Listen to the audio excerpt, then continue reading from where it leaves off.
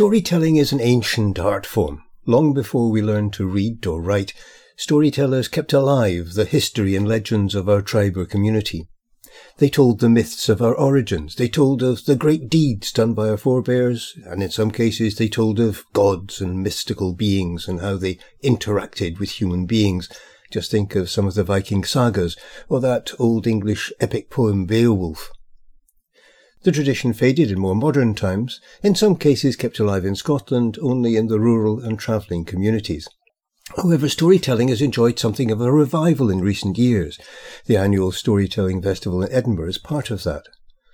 There's also a storytelling group here in Portobello, as we heard in an episode in March last year.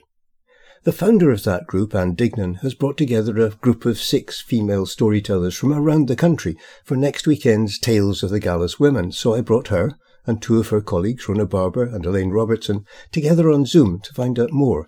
And I started by asking Anne about the event and more of these Gallus women they'd be telling us about. It's based on the fact that we put on this show, or a similar show, as part of the Audacious Women Festival.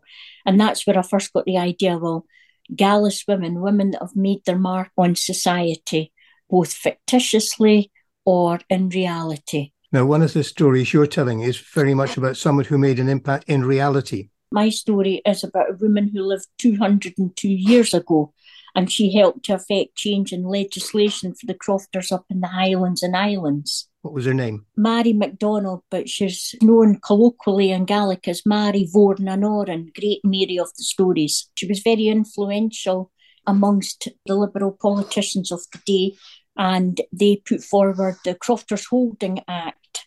But she helped to drum up support for the crofters and their plight during the second wave of the Highland clearances. This gave the crofters right of tenure, so they could not be just evicted at the laird's whim. Now that's important because someone like me has actually never heard of this particular woman, so getting her story out is really important. Her story is very well known in the Gaelic community. And as a matter of fact, there are various choirs named after her to this day. There's an awful lot of things about the Gaelic community which weren't widely known in the English-speaking community. But many people who are English speakers as a first language haven't heard of her. That's why I chose that tale to tell. The stories, as you'll see when you speak to my colleagues here, are all very varied. They all deliver strong messages of one sort or another. Rona Barber, can I move to you, please, because you come from an interesting background. My parents were both blind, so my childhood was different from the norm. Of course, you don't know that at the time when you're a child. You think yours is the same as everybody else. Essentially, you grew up in a storytelling environment. Yes, very much so. My dad was adamant that we would all have a good education because he didn't get a normal mainstream education. Both he and my mother went to St Vincent's School for the Blind in Glasgow. It was not about academics. It was all about learning to do things with their hands. My dad became a cobbler, which people find fascinating, that a blind man could cobble shoes, but he did, and he did it well. And my mum could knit an Aran sweater without a pattern. She could just do it in her head. And even if the changing of a size from a child's jumper to an adult jumper, she could knit that jumper. That used to fascinate me, never mind anybody else, because, she couldn't read a pattern. My mum never learned to read or write Braille, which was quite a sad thing, because I knew she envied the fact that my dad could do all of that. But my dad's life was quite fascinating in itself because he was a champion chess player, and he used to play chess by post. Because back in the days when I was a child, back in the early 1950s, we would take it in turn to write the move for my dad, his chess move, and then it would get posted to Mr. MacDonald up in Aberdeen, who would then make his move and send it back. And a game of chess could last for 6 months, or a year sometimes. So which story have you chosen? Yeah, I think I'm going to tell the story about Margaret Hamilton. Her claim to fame basically was that the Apollo 13 mission would never have gone ahead had it not been for her. She wrote a code that allowed them to decide whether or not to abort the takeoff, and she wasn't allowed to use it, but she kept it anyway.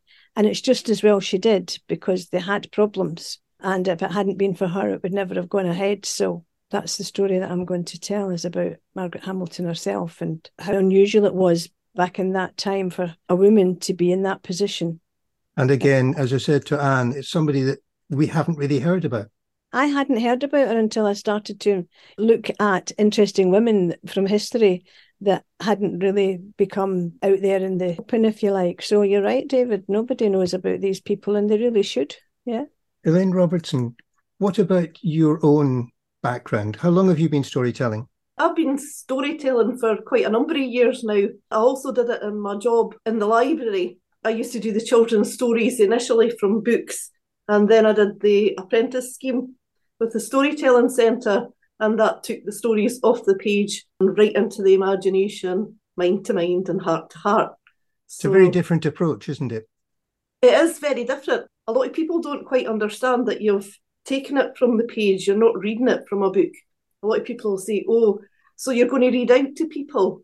No, it's an engagement yourself with the audience and making that connection.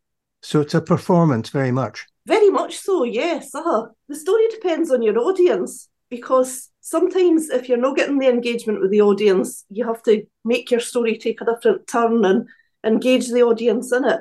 So you're always watching and monitoring how people are receiving the story.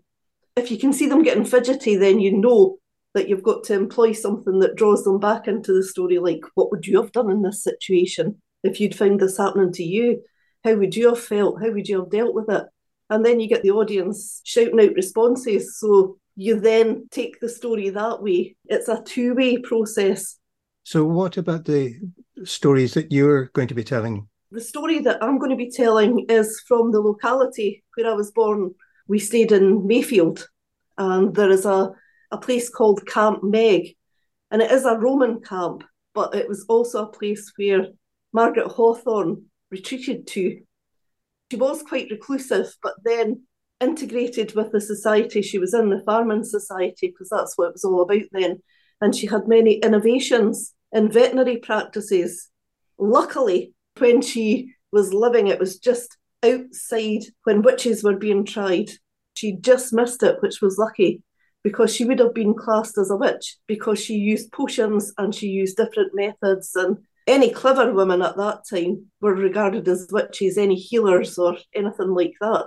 She was quite a colourful character because she dressed as a man, but that would have been quite disgraceful as well. You know, sounds a bit like Gentleman Jack, doesn't it? Yes, quite like that story.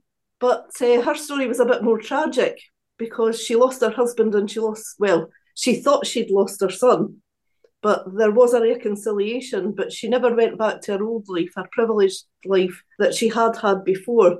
That was taken away from her by circumstances. So she had a pretty tough life, and she made the best of it. And she managed to make a living on her own through her own endeavours. And that was also quite unusual then too at that time.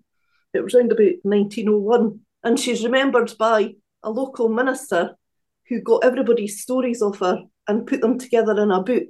And it's only a sort of extract from that I'm telling a story about. And Digna's going to go back to you finally, because what we've heard so far is really about some of the forgotten women whose stories really desperately need to be told. Absolutely. These are tales that need to be told so that people can see the richness of the heritage of women throughout the centuries, and just the indelible mark that they've left on society, both past and present. And I just wanted to add that, I wasn't brought up in the remarkable household that Rona was, but as you know, I'm visually impaired myself, so I don't access stories in the same way. People read them to me, or I have to put them under a magnifier.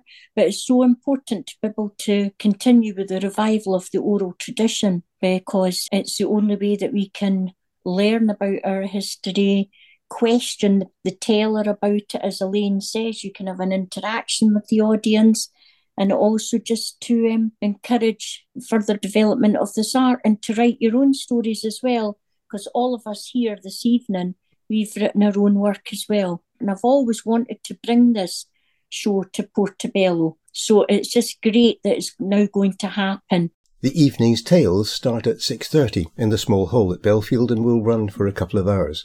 The other storytellers on the night are Emily Barr, Beverly Casebow and Linda Pertalla, all Gallus women in their own right. And that's it for another week. Next week we'll be hearing about a fundraising drive for the town hall, how well the community is coming together behind the project as it grows closer to becoming a reality, and indeed what that reality will mean for the people of Portobello. As usual, you can come up with your own ideas for future episodes of the podcast by contacting us either on social media or by email to theportypodcast@gmail.com. Thanks again for listening. Enjoy your week.